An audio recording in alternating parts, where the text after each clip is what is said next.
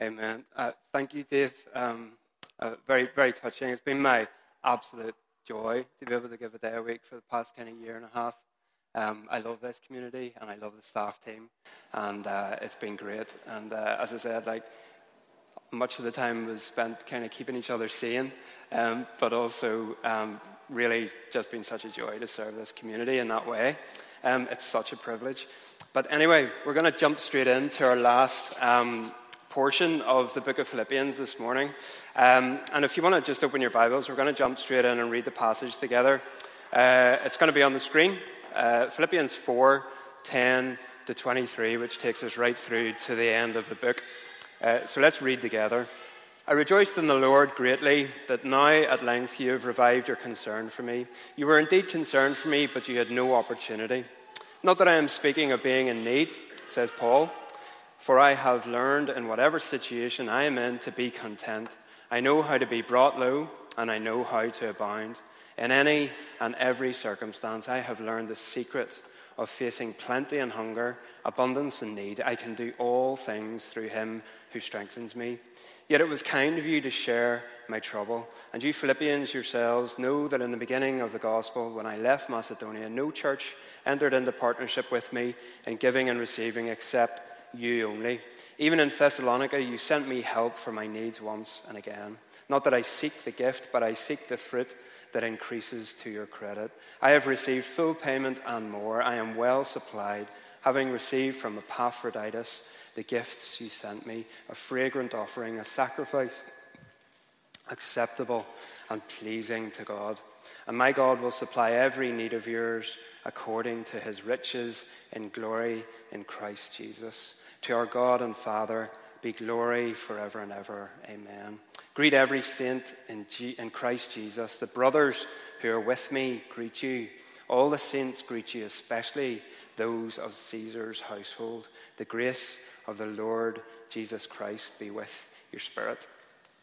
So just very quickly as we begin, I'm going to give you a sketch outline of what's going on in this part of the book of Philippians. First kind of reading, there's not maybe that much to kind of get our teeth into. Paul's talking at length about this gift that he's received from the Philippian church, sent via Epaphroditus, as we know, and the relationship that he and the Philippian community had together.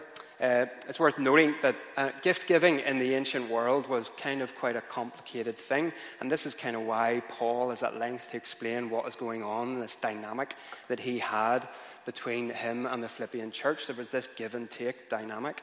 Paul wouldn't take money from one of the other churches that he had helped establish, the Corinthian church, for this very reason, because there was this dynamic at work in gift giving. The Corinthian church, as we know, were pretty crazy. There was a bit of immaturity there, and if Paul had received a gift from them, they may have expected something back in return. They needed to know that the gift that Paul was bringing in the gospel and his service to them was completely free.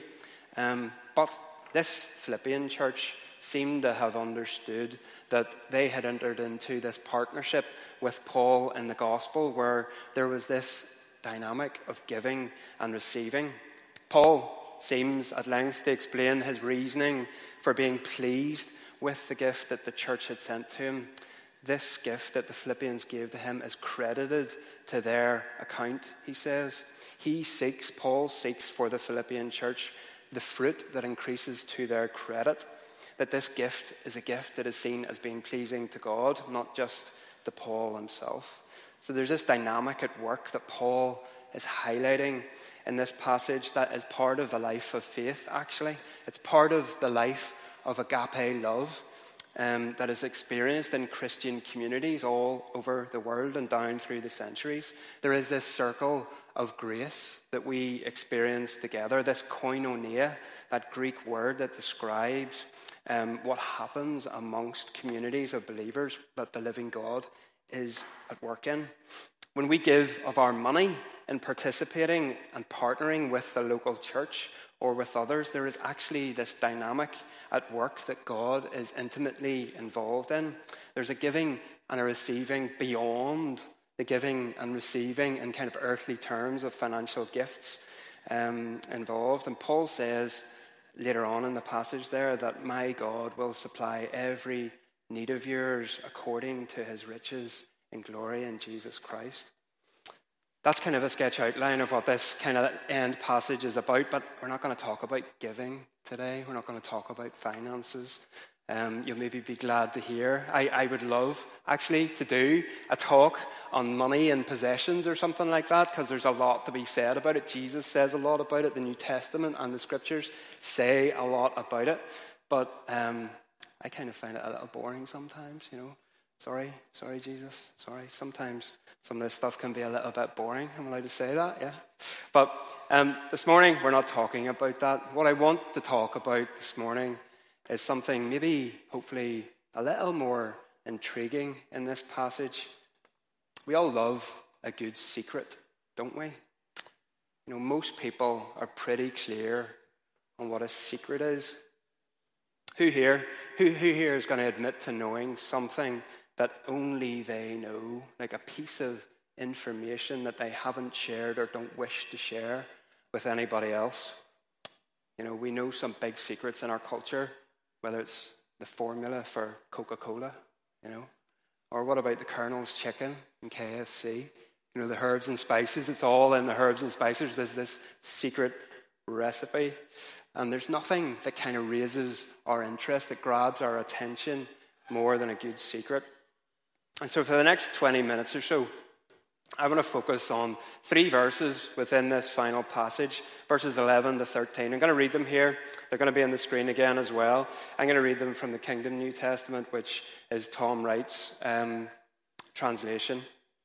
He says, I'm not talking about this is Paul speaking, I'm not talking about lacking anything. I've learned to be content with what I have. I know how to do without, and I know how to cope with plenty.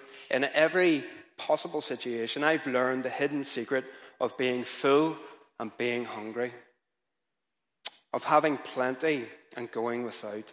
And it's this: I have strength for everything in the one who gives me power.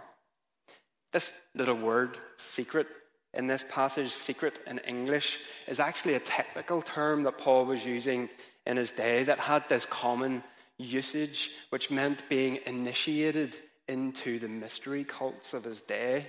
Very mysterious. There are all these sort of strange kind of mystery cults in Paul's day that were spread throughout the Roman and the Greek world. And Paul uses this word for secret, for being initiated, kind of metaphorically here, to describe the art of living.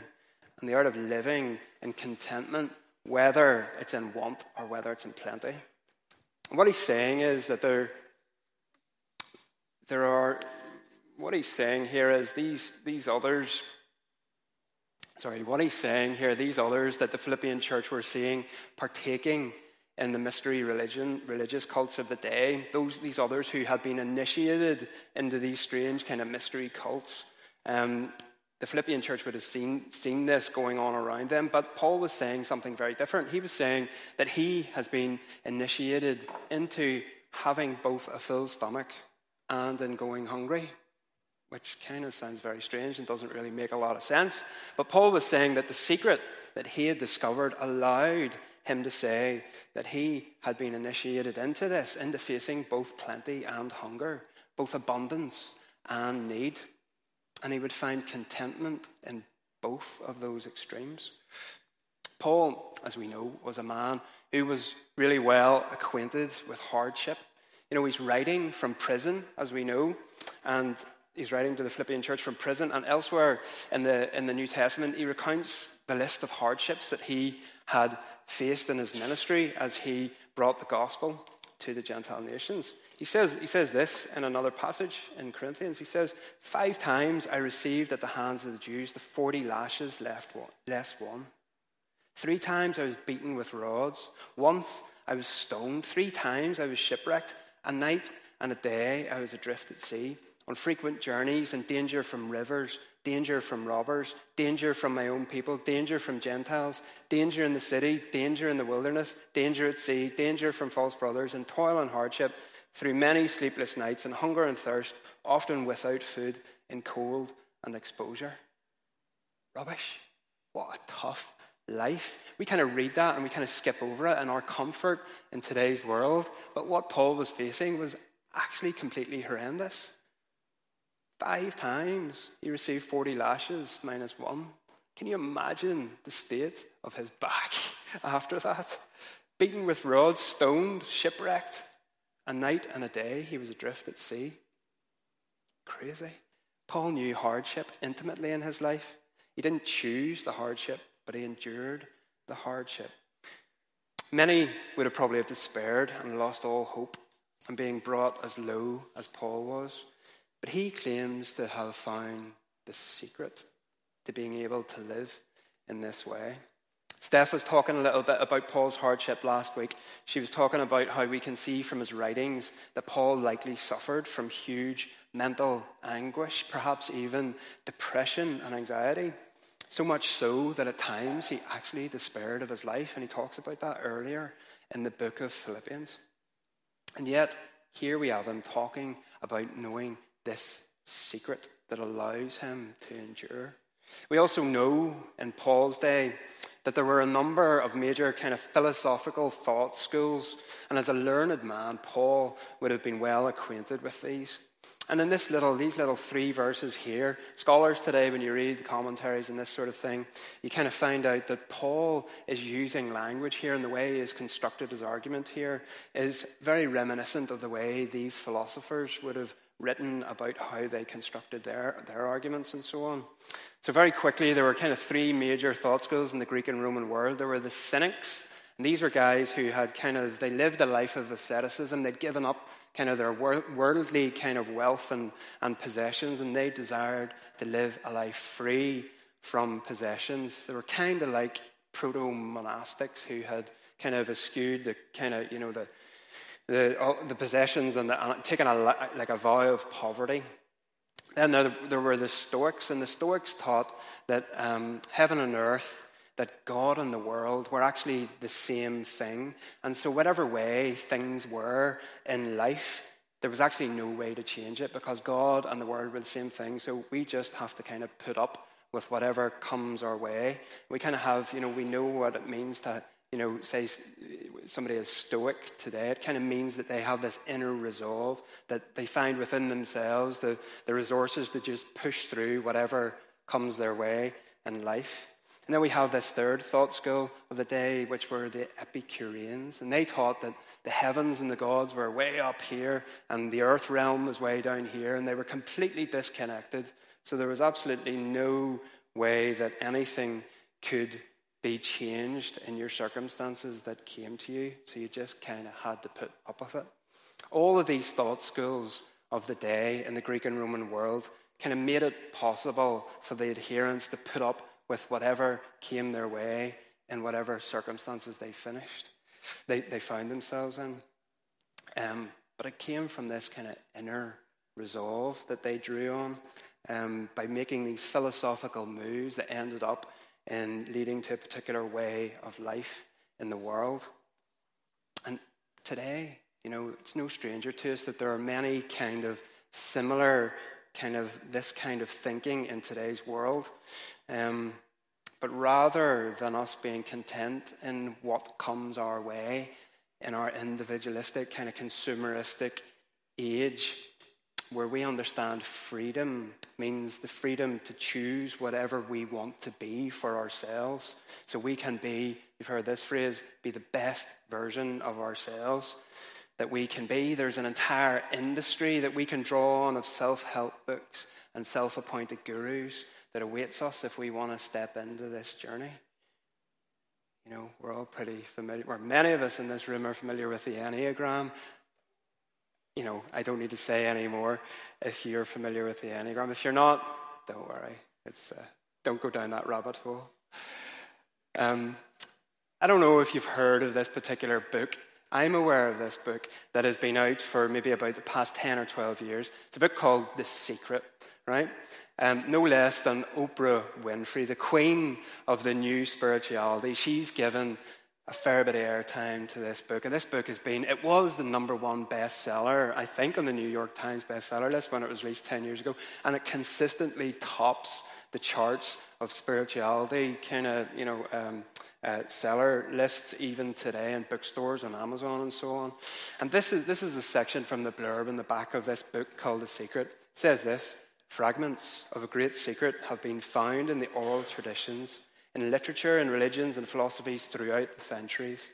For the first time, all the pieces of the secret come together in an incredible revelation that will be life-transforming for all who experience it.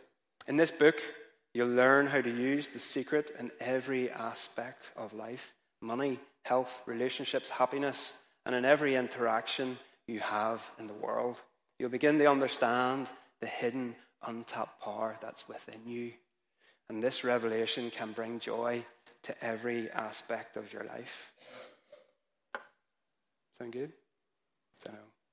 Using various techniques, this book and others like it claim to teach us how to actually sort of manipulate reality to our own ends, usually with the goal, as they said, to find fulfillment or comfort in this world. Now, whether it is complete nonsense, whether it's some kind of powerful kind of pseudo-psychology, whether it's something slightly more sinister, and there actually is something going on in the teachings of this book, many have bought into this, and this is pushing it to the top of the bestseller lists around the world. But never mind the secret, according to this book. I would encourage you, if you own that book, file it in the bin or the fire, something like that. Get rid of it. Utter nonsense for a follower of Jesus. But never mind all of that. Here we have Paul saying that he has found the secret. He says, I have learned the hidden secret. One translation, Tom Wright's translation, puts it like that. In contrast to the Stoics and the Epicureans and the Cynics, Paul's whole worldview is of heaven and earth coming together in the person of Jesus. He says that the secret to being in abundance or need, hunger or plenty, is to be found in Jesus. He says, I have strength for everything in the one who gives me power. Or another translation puts it like, I can do all things through him who strengthens me. See, Paul is contrasting the philosophical schools and the mystery schools of his day with his sufficiency that is found in the person of Jesus. All other competing philosophies and ideologies call for this kind of self-sufficiency, a digging deep into ourselves for the resources to get us through. Either that, or it's calling on things external to ourselves that are not Christ, the gods of money, gods of sex or power. Paul says, don't look to yourself. He says, look to Christ. Paul says, don't look out of yourself. He says, look to Christ. It's not a self-sufficiency that is the secret to contentment in all things, in lack or plenty, in hardship or good times. It is a Christ sufficiency. If we could sum up what Paul's worldview is in a couple of simple sentences or statements, this would be it. If in want, Paul is a man in Christ. If in plenty, Paul is a man in Christ. Throughout his writings in the New Testament, Paul contrasts being in Christ with self-sufficiency. And Paul's point is that he has learned to live in want or in plenty through the enabling of Christ. That is the secret. Before we go on, I want to say a little bit about this verse, Philippians 4:13, which probably many of you know very well. Tom Wright, in his translation, puts it like this. He says, I have strength for everything in the one who gives me power, which is a slightly more accurate translation than the King James Version, which is probably the one that we're most familiar with, which is, I can do all things through Christ who strengthens me. This Philippians 4:13 is one of the most popular verses in all 66 books of the Bible. It's been printed on millions of keychains, on fridge magnets, and T-shirts, and bumper stickers, and coffee mugs.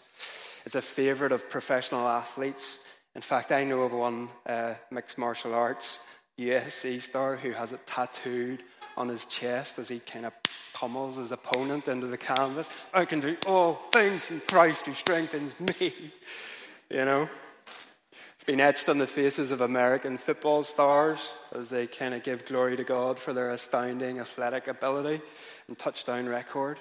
Gets wheeled out when Christians get involved in grand ministry efforts and feel a degree of success that allows them an opportunity to kind of humble brag. I can do all things through Christ who strengthens me.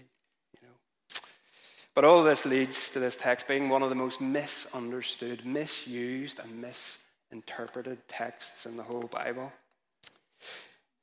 Let me just check before we go on. Does anybody have this text as a tattoo?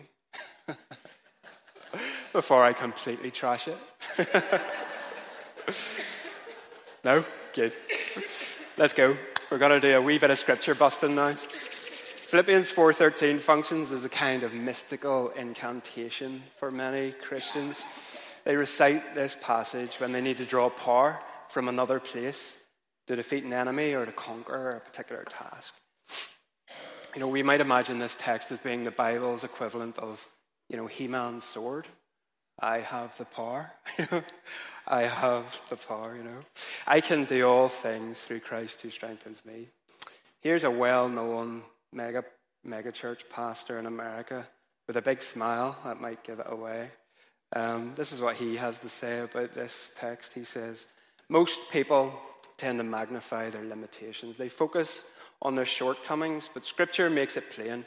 All things are possible to those who believe. That's right. It is possible to see your dreams fulfilled. It is possible to overcome that obstacle. It is possible to climb to new heights. It is possible to embrace your destiny.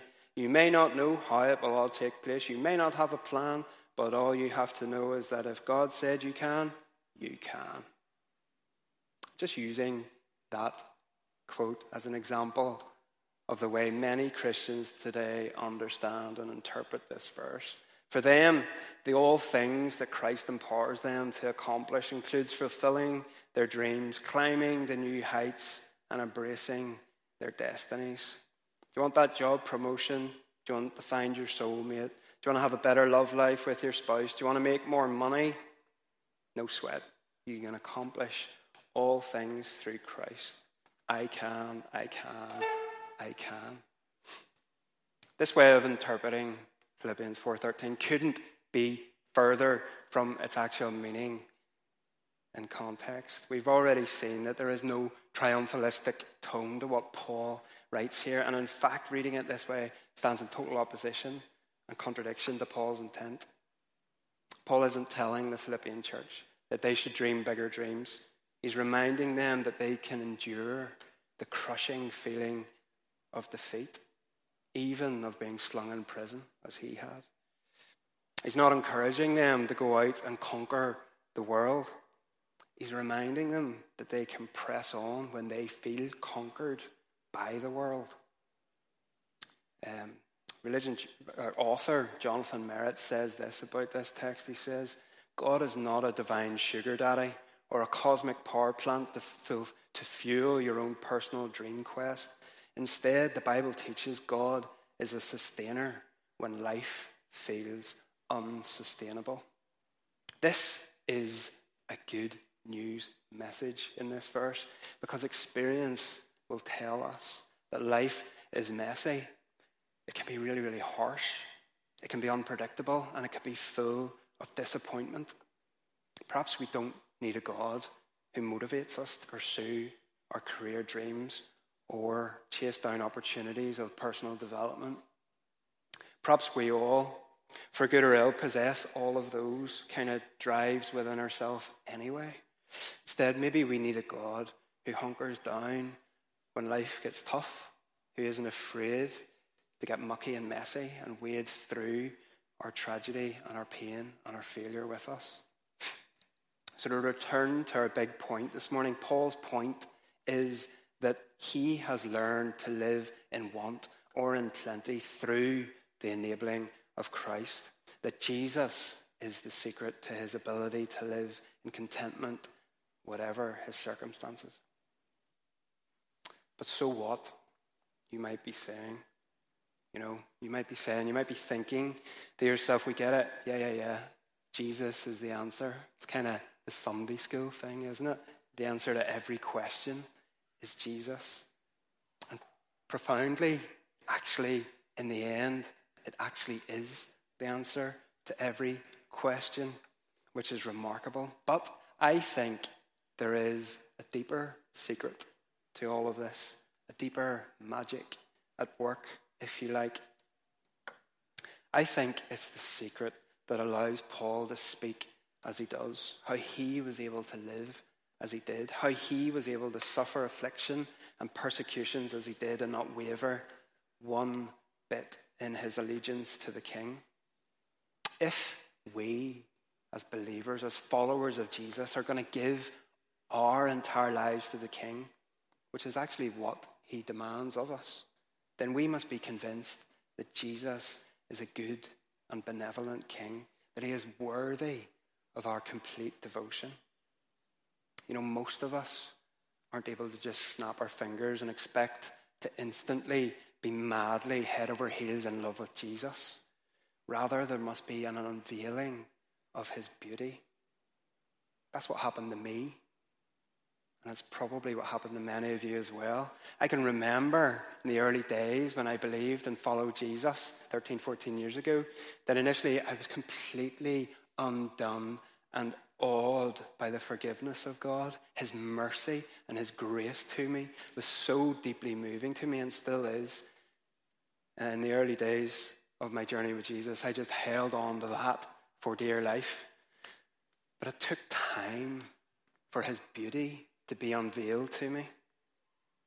And this is what I believe happened to those first followers of Jesus. They beheld the splendor of his majesty in the person of Jesus, and they were fascinated by it. And eventually, in the power of the Holy Spirit, it transformed them. You know, this word worship that we use carries these ideas of extravagant love, of utter devotion, of total submission. Why does God desire, not demand, why does he desire worship? Is it because he's some kind of cosmic narcissist? Not at all. It's because he is worthy. Jesus is worthy. I mean, there's this word worthy that has captured my imagination for the past I don't know how long. Can we just stop and pray for a moment before I go on? Pray with me just one moment.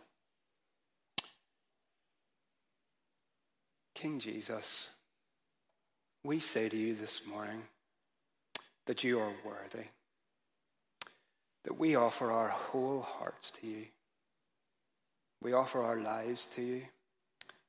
And King Jesus, we ask this morning that you would unveil our hearts, that you would cause us to behold your beauty, that we would see you as worthy, that we would be captured again by your beauty, that we would be captured for the first time by your beauty. Come, Lord Jesus, come, take up your rightful place in our hearts. Come and set a fire in our hearts that burns, that causes us to love you, causes us to declare that you are worthy, causes us to see you as beautiful. In your name we pray. Amen. You see, we become like what we worship. We are transformed when we worship, when we behold the beauty of Jesus. I'm not talking about just the half-hour set of songs that we sing on a Sunday, though that's a part of the story.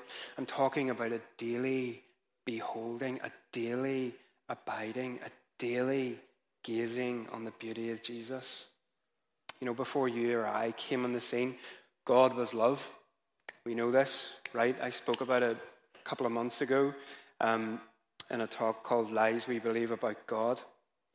We know this about God. We experience God's love as the grace of Jesus Christ. God's love for us is mediated to us in the grace that we experience through Christ. The heart of the Father is for us in Christ through the power of the Spirit. And I'm contending that part of the untold secret of the Christian life is that before we can ever fully surrender our lives to the lordship of Christ, we must be assured that he genuinely loves us. Now, 1 John 4:19 says, we love him because he first loved us.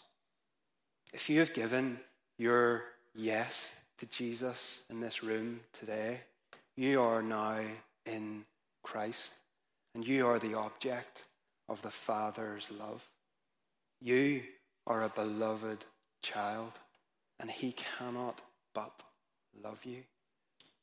His love will, if you let it, draw out of you a full and complete allegiance to Jesus and his kingdom.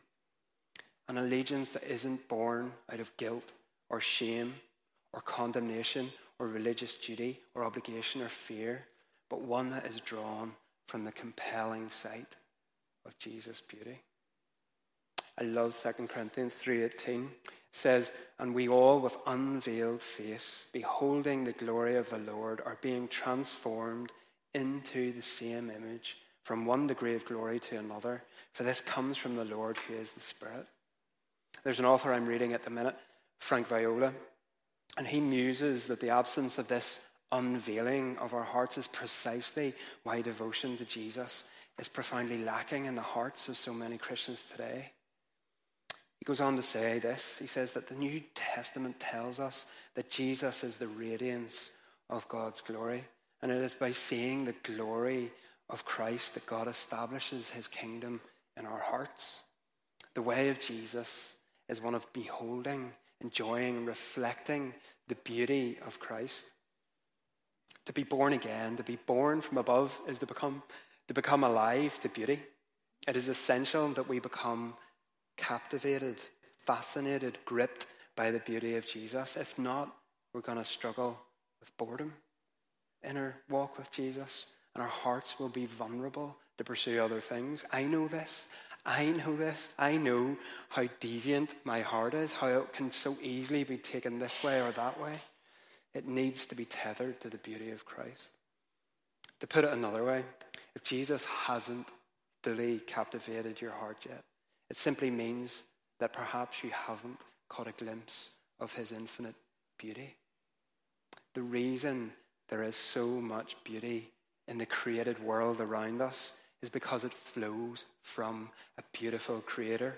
The beauty that we see in the sea and the sky and the forest and the mountains and the trees and the flowers and the animals is God's self-portrait that he has painted for us. It shows us what the living God is like. They all give us a glimpse of the glorious face of God. The human soul longs for the beauty behind the beauty that we see in the created order. The beauty that we kind of consume with all of our physical senses is both a gift and it's also like a signpost that points us in the direction of the source of all beauty. The wonder that we can experience at the created beauty around us is meant to lead us to worship the creator of beauty himself. And this is where the gospel of the kingdom begins with us. The antidote to spiritual boredom. If you're bored with your walk with Jesus today, this is the antidote. It plagues so many of us today, I believe, including probably leaders in the church as well. We need a fresh awakening of the beauty of Christ in our lives. Fyodor Dostoevsky says, beauty will save the world, in a very famous quote. And I think there's such truth to that. Beauty will save the world. I believe Paul was a man who was completely captivated by the beauty of Jesus. This is why he could say that he was content in all situations. No matter what he faced, he could go into it with full acceptance because he had encountered the beauty of Jesus and experienced the transformation and strength that comes from that. He treasured Christ above all else. He knew the worthiness of Jesus, and he was ruined for anything else other than him and his kingdom. And I guess my challenge to us all in this room today is to consider if we are beholding the beauty of Jesus? Have we all been ruined for him? Had our hearts ruined for him, forsaking all else? Have we had our faces unveiled to behold his glory? Are we daily gazing upon him? I'm going to just jump back into the text right at the end of this passage. And Paul gives a little nod and a wink right at the end here when he says to the Philippian church, all God's people send you greetings, especially those from Caesar's household, which to the Philippian church would have caused a little bit of an excited kind of gasp from them.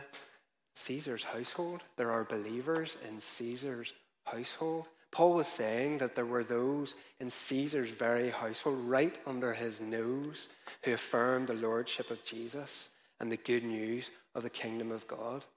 Remember, we've talked about this over a few weeks here. In the Roman world, the word gospel meant good news issued by a political leader. It was this kind of non-negotiable declaration that there was a political sovereign who was Caesar.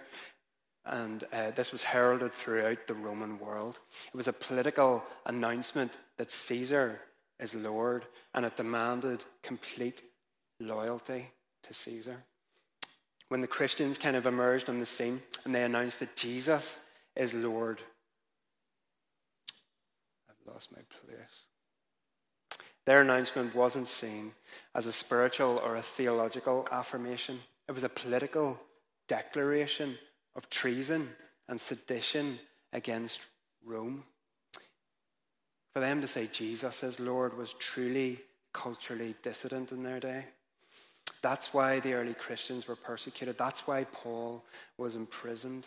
It wasn't that these early Christians were competing with the Roman gods of the day. You know, the Jewish people had already forsaken all the pagan gods of their day. And they didn't really pose an immediate threat to the empire of Rome. But these Christians, they were breaking the loyalty oath of the empire by proclaiming that Jesus of Nazareth, not Caesar, is Lord and King. And in the same way, wherever and whenever the gospel of the kingdom is received in today's world, it breaks, or it should break, the loyalty oath with the world system today, including any political, national, entertainment, educational, and even religious system loyalty. The kingdom of God is a revolution. It's a revolt against all that dehumanizes the beauty of God's good creation. It is against everything and anything that detracts and distracts from the beauty and majesty of Jesus. For us today to be able to live in times like we do, we need to understand that the only way we are going to be able to find true freedom is to lock our gaze on the beauty of Jesus and find all of our sufficiency, all of our worth, all of our meaning, all of our identity in him. That is the secret that Paul's talking about. When we learn this, we'll discover how it's possible, as I said in week 1 of this Philippians series, how we will discover how it's possible to live as citizens of the gospel of the King. We will learn how to live in unity together as a disparate bunch of people with differing ideas about different important things. And yet we will discover how to live in holiness in community. We will learn what it means to love extravagantly. And yet in that, we can discover what it means to live with wisdom and show discernment in our day. Beholding the beauty of Jesus, we will be transformed into having the mind of Christ, and we will learn how to live in God's new day, which is called the kingdom of God. I'm going to invite the band up, and we're going to finish now. And we're going to, as we do every week, break bread together. And as we do that, I'm going to invite you to stand. As we do that,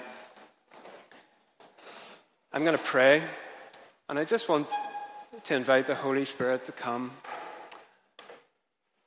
and just to remove from your heart, if you feel like there is a veil over your heart that you're experiencing that has hindered you from beholding the beauty of Jesus in a more clear way, I'm going to pray that the Holy Spirit would come and just lift that veil, and that you would be able to encounter and see and know and experience and taste and see that God is good, that Jesus is beautiful, that his Spirit is here, that you are living in the kingdom of God today.